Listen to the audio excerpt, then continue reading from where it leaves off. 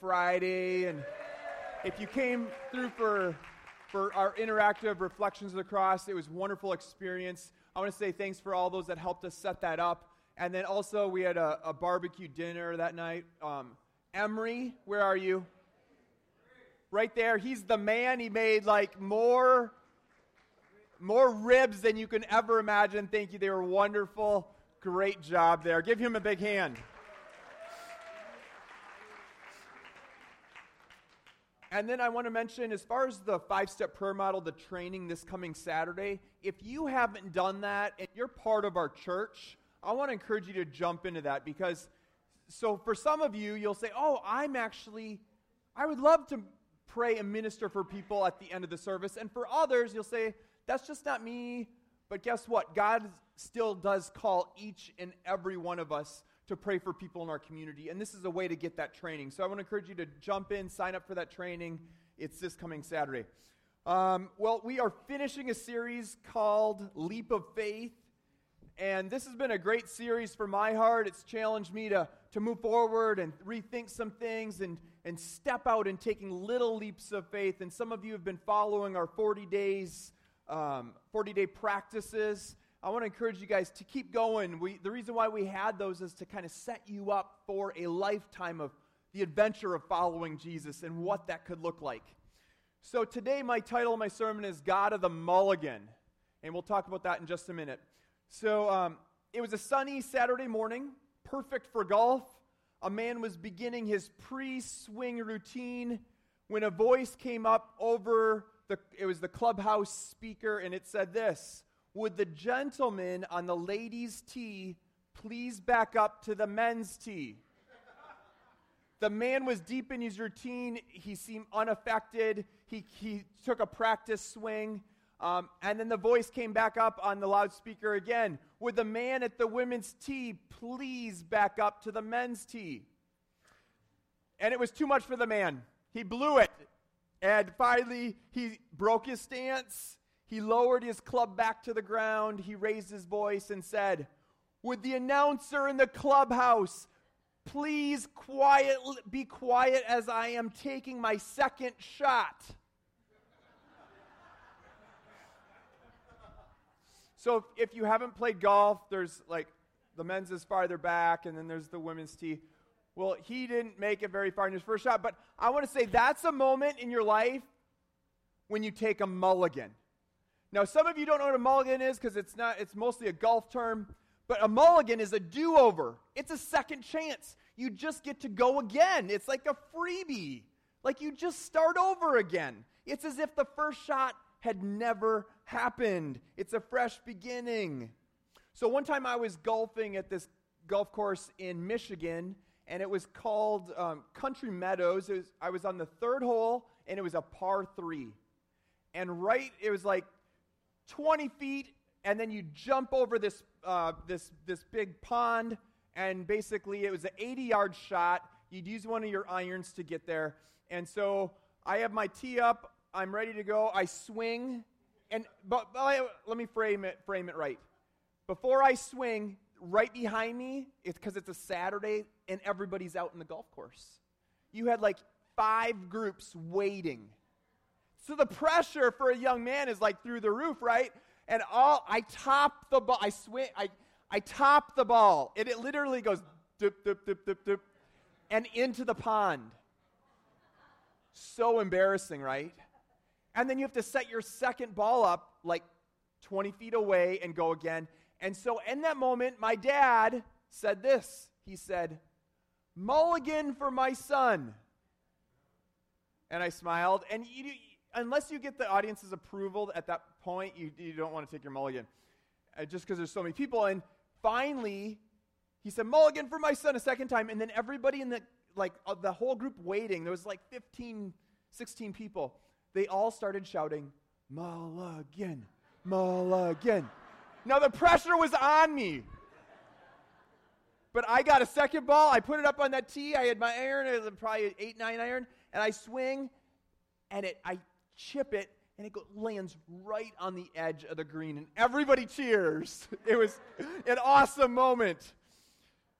But wouldn't it be wonderful to take mulligans in other areas of our life? Think about that. A policeman stops you for speeding, and you just tear up the ticket and say, "Thanks, officer, I'll be taking my mulligan."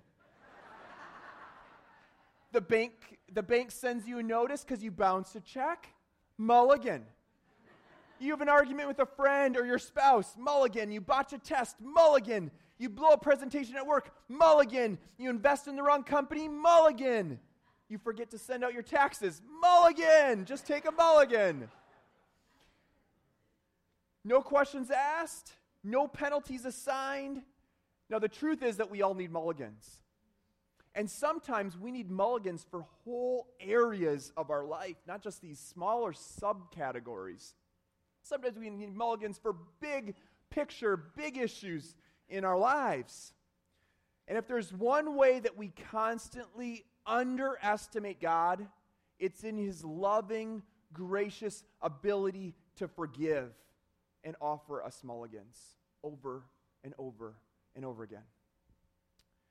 So John's gospel tells a story for anybody who has ever been broken by failure, in need of a mulligan. He shares this story with us, and I want to talk about that story. So if you have Bibles, turn to John 21.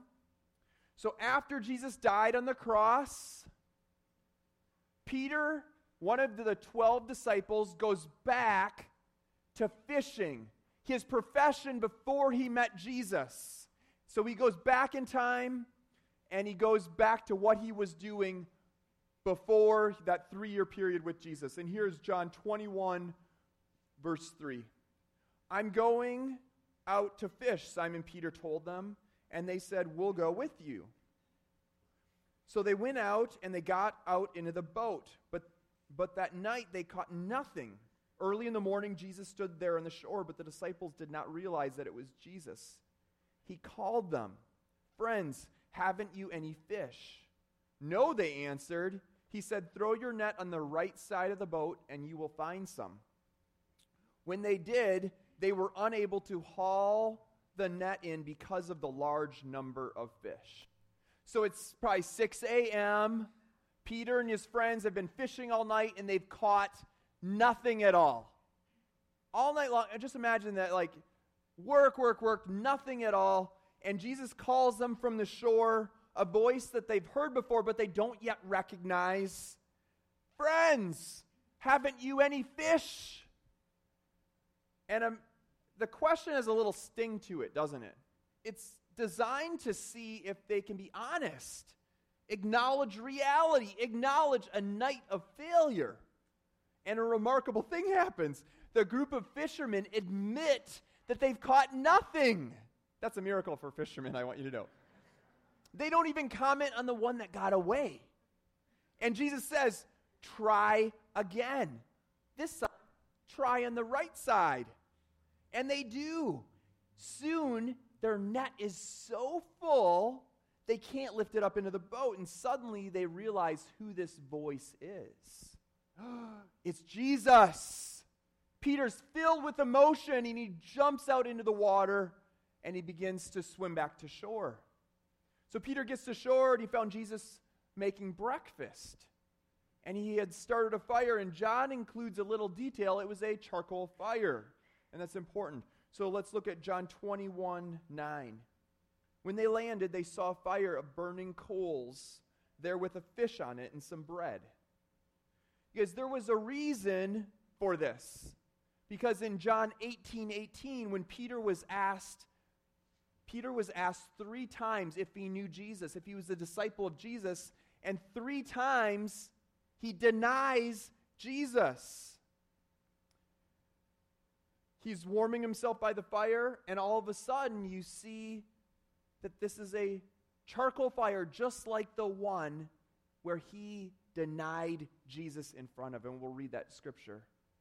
So, here is John 18:17. The woman said to Peter, so this is before the death and resurrection of Jesus. This is the night that Jesus is going to be taken away and arrested, okay?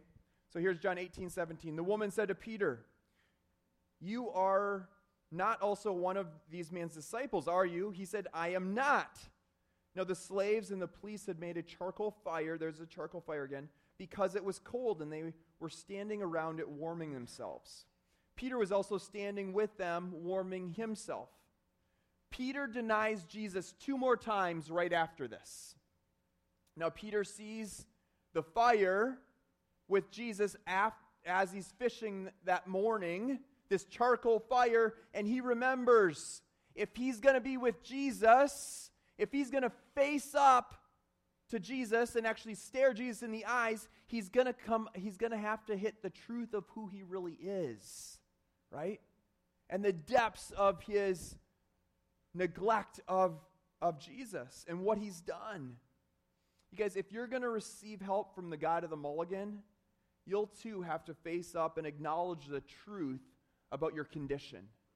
It's one of the most important things. Facing up to reality. Taking off the mask that we want to wear.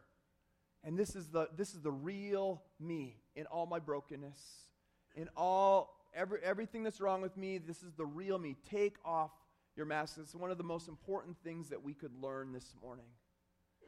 So there's this old story. It's not a true story, but it's a fun story. It's about a man who's desperate for a job, and he answers a zoo ad, and he goes to this interview, and they say, well, the real job is to dress up like this gorilla. And the guy says, he balks at it at first, and then finally he needed money so bad that he accepts this job, so he dresses up like a gorilla. And at first he was pretty timid for a couple days. Then he starts getting more bold, and he starts swinging from the ropes. Well, one day he swings so high that he lands in the cage next to him, and it's the lion's cage.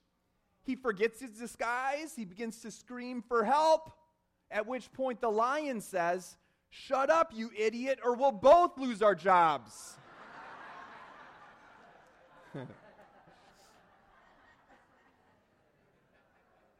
Wearing masks can become a way of life, don't they? It can just, we get so used to it, we don't even think that we're pretending, that we're hiding, that we're not being our authentic selves in front of others. It just becomes a way of life. Pretending to be happy when we carry this secret ache inside. Pretending to be spiritual, and so spiritual when there's a great distance between you and God. Pretending to have the perfect marriage when our relationships are major problems. Peter remembers as he stood by the fire and he failed God that morning. So breakfast is now over. They're standing by the fire. It's probably just Jesus and Peter. And we read this in John 21:15. When they had finished eating, Jesus said to Simon Peter, "Simon, son of John, do you love me more than these?" "Yes, Lord," he said, "you know that I love you." Jesus said, "Feed my lambs." Peter hears the question that would pierce his heart, that would heal him, that's actually going to bring him back to life. And the question is, do you love me? Jesus doesn't ask, are you going to try harder, Peter? He doesn't say that. He doesn't say, are you sorry for what you've done, Peter? You know you denied me 3 times at my most crucial moment of my life. He doesn't say that. He didn't say, Peter, do you promise to never fail me again? No. Jesus simply asked this question, and I think that question is being asked of each of us today. Do you love me? Do you love me? This is Jesus' question. It's not easy, nor is it comfortable for us to ask and actually answer honestly, because sometimes it's hard for me because sometimes I'm so full of myself. And Peter says, yes, Lord, but he doesn't truly trust his ability to assess his own heart. So he says, you know everything.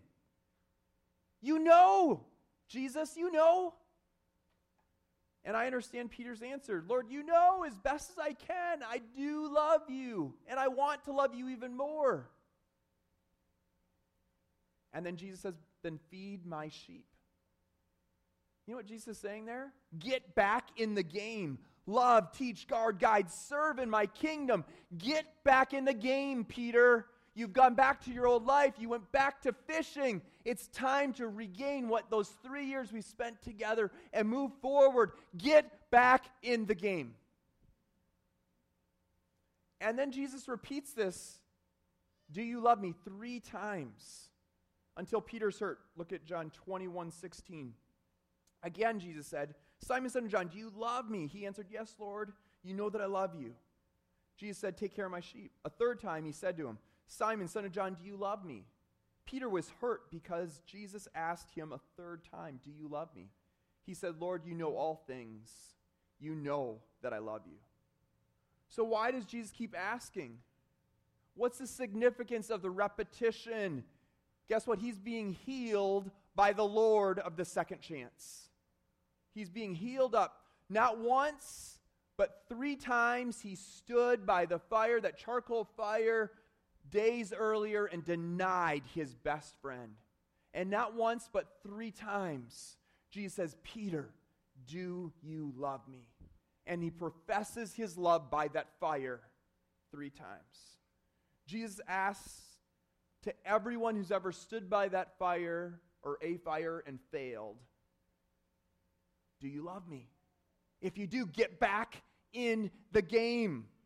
In the movie City Slickers, Billy Crystal's trying to console a friend whose life's in shambles. Life's falling apart. His marriage is over. His career's destroyed. He's ready to end his life. And Billy Crystal's character just says this, take a do-over. It's like when we were kids playing a game and things went really badly. Just start over again. Okay? Take a do-over. He's saying take another mulligan. You guys, the first question is, and I want you to know this, hear me. The first question is not, how much do I love God? The first question is always, God, how much do you love me?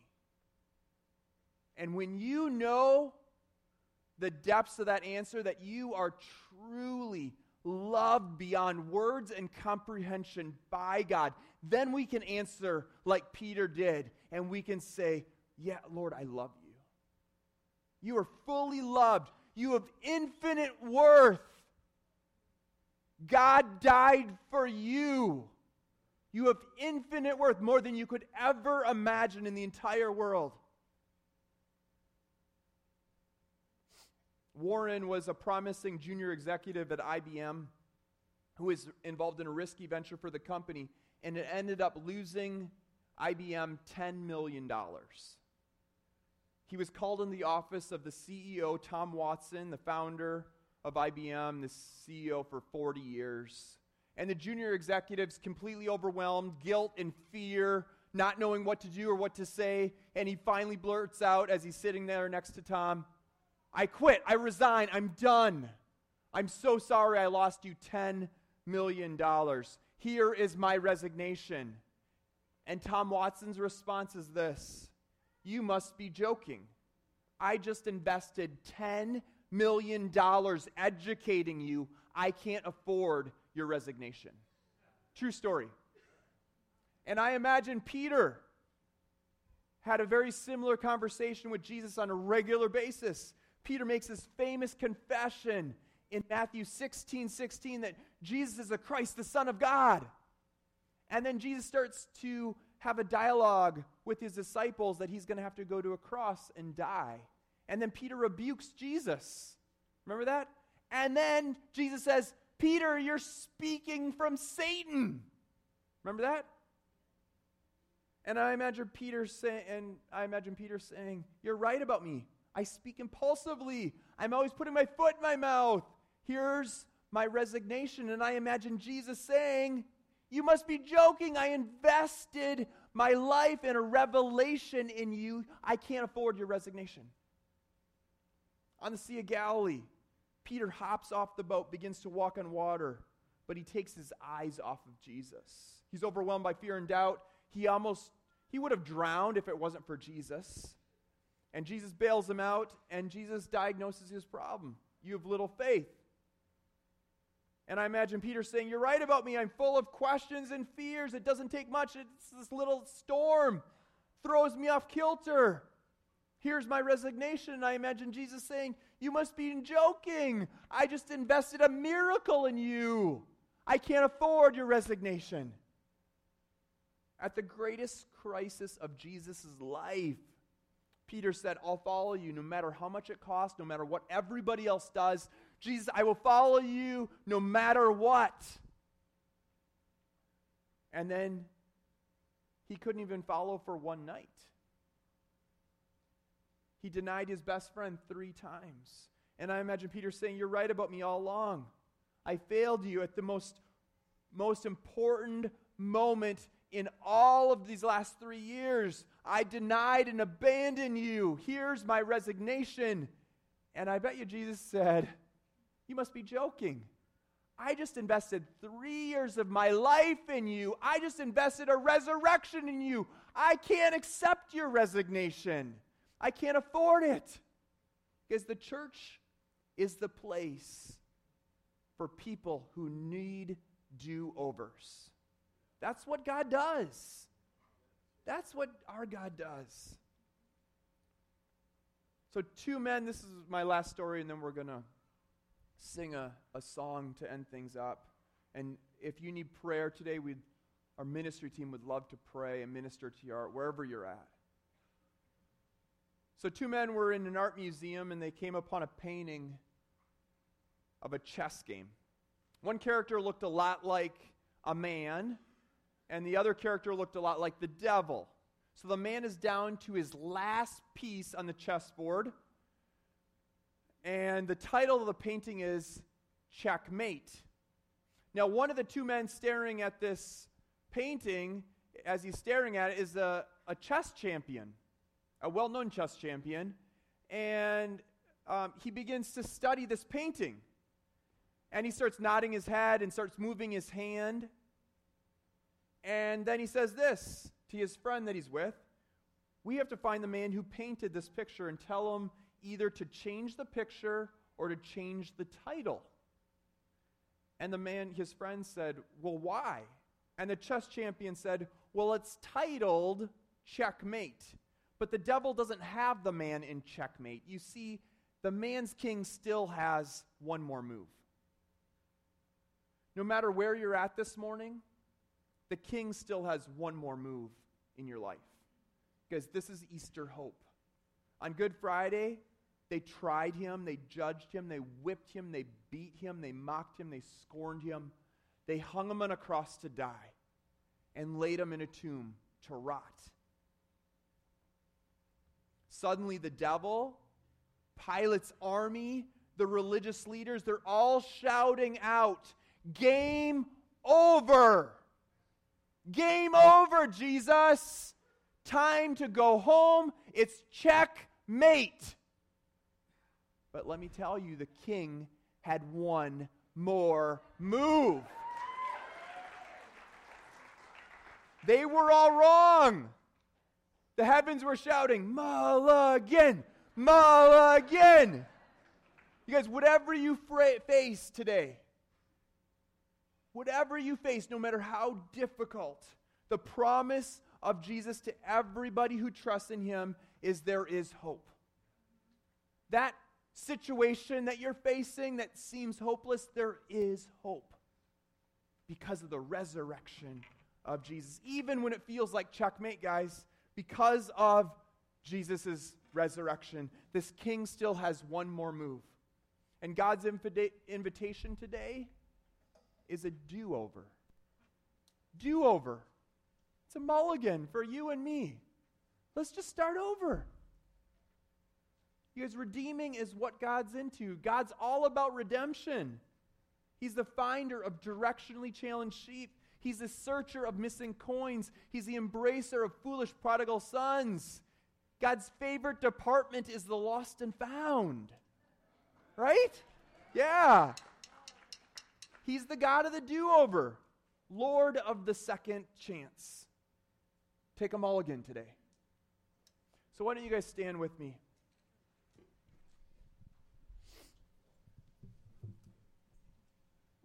And here's where I'm going to need your help. We're going to pass the cross. And so as we pass it, I just want you to keep your hands up. Watch your neighbor's head. And people on this side, if you guys just put your hands up and hold the cross. And we're just going to pass it across all 4 sections, okay? And today, if you need a second chance, if you need a mulligan today, guess what? Today's your day. Reach up and grab that cross and say, God, here I am. I need a second chance. I need a mulligan. I need your help. I can't do this on my own. Jesus, I need you. Because there's no second chances without the cross. The empty cross gave birth to the most death-defying, grave-defeating, fear-destroying, inspiring, transcendent joy in the history of the world. Because of the empty tomb, death lost its sting, the grave lost its victory, hell was undone, death was dethroned, darkness was derailed.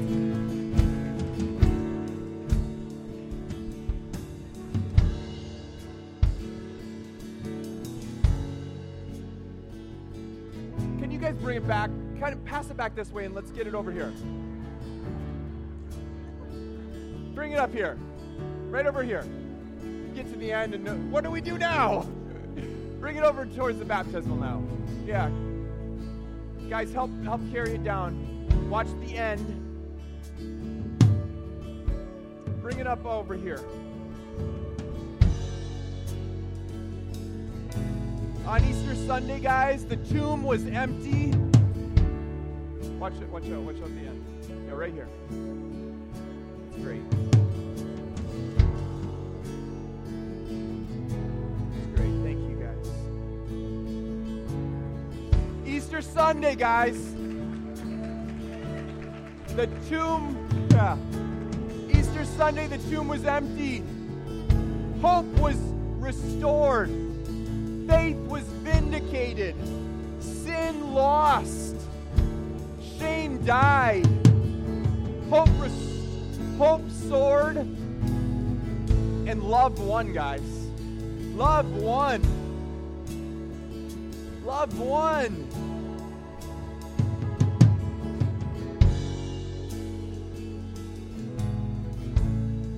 So let me give you 3 practical tips really fast, and they're short this time.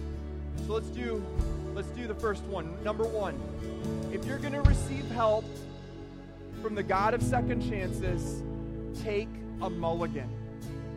Take a mulligan. But you will have to acknowledge the truth about your condition like Peter. Face reality, take off your mask. Guess what? Jesus was okay when Peter took off the mask. And I want you to know, God's big enough to handle it, okay? God's big enough to handle your brokenness and your woundedness, and guess what? Our church is too. It's okay. Your brokenness is brokenness. It is what it is, but it's time to take off the mask. Stop pretending. Shoot straight. Stop pretending. Number 2, if you're embracing your mulligan today, jump into the life of the church. This is the most common mistake that that happens in people's lives. They're like, God, I want to take my mulligan. I want to take my second chance. Yes, I'm going to do this. And then the world just sucks them back in, and they don't get involved in the life of the church where they can grow and mature, and there's other people to help them along the journey. I want to encourage you to jump into the life of the church, whether it be Sunday connections, our growth groups, outreach, community events. Do life together. This will help you grow. And the last one, number 3, we just finished our 40 days of recommended spiritual practices. Keep going in your established time with God. If you started having new habits in your life, keep going with those things. Don't let that die now that it's Easter Sunday. So here's what we're going to do. Why don't we have the ministry team come forward? And we're going to sing this song. And today, if you need a second chance, the King still has one more move in your life. I believe it. If you need a second chance, if you want to take a mulligan today, come get some prayer. Maybe you just want to come up and you want to touch the cross. That's okay. Go for it. Right? So let's sing this song. And ministry teams up here, if you need prayer for anything, let's sing.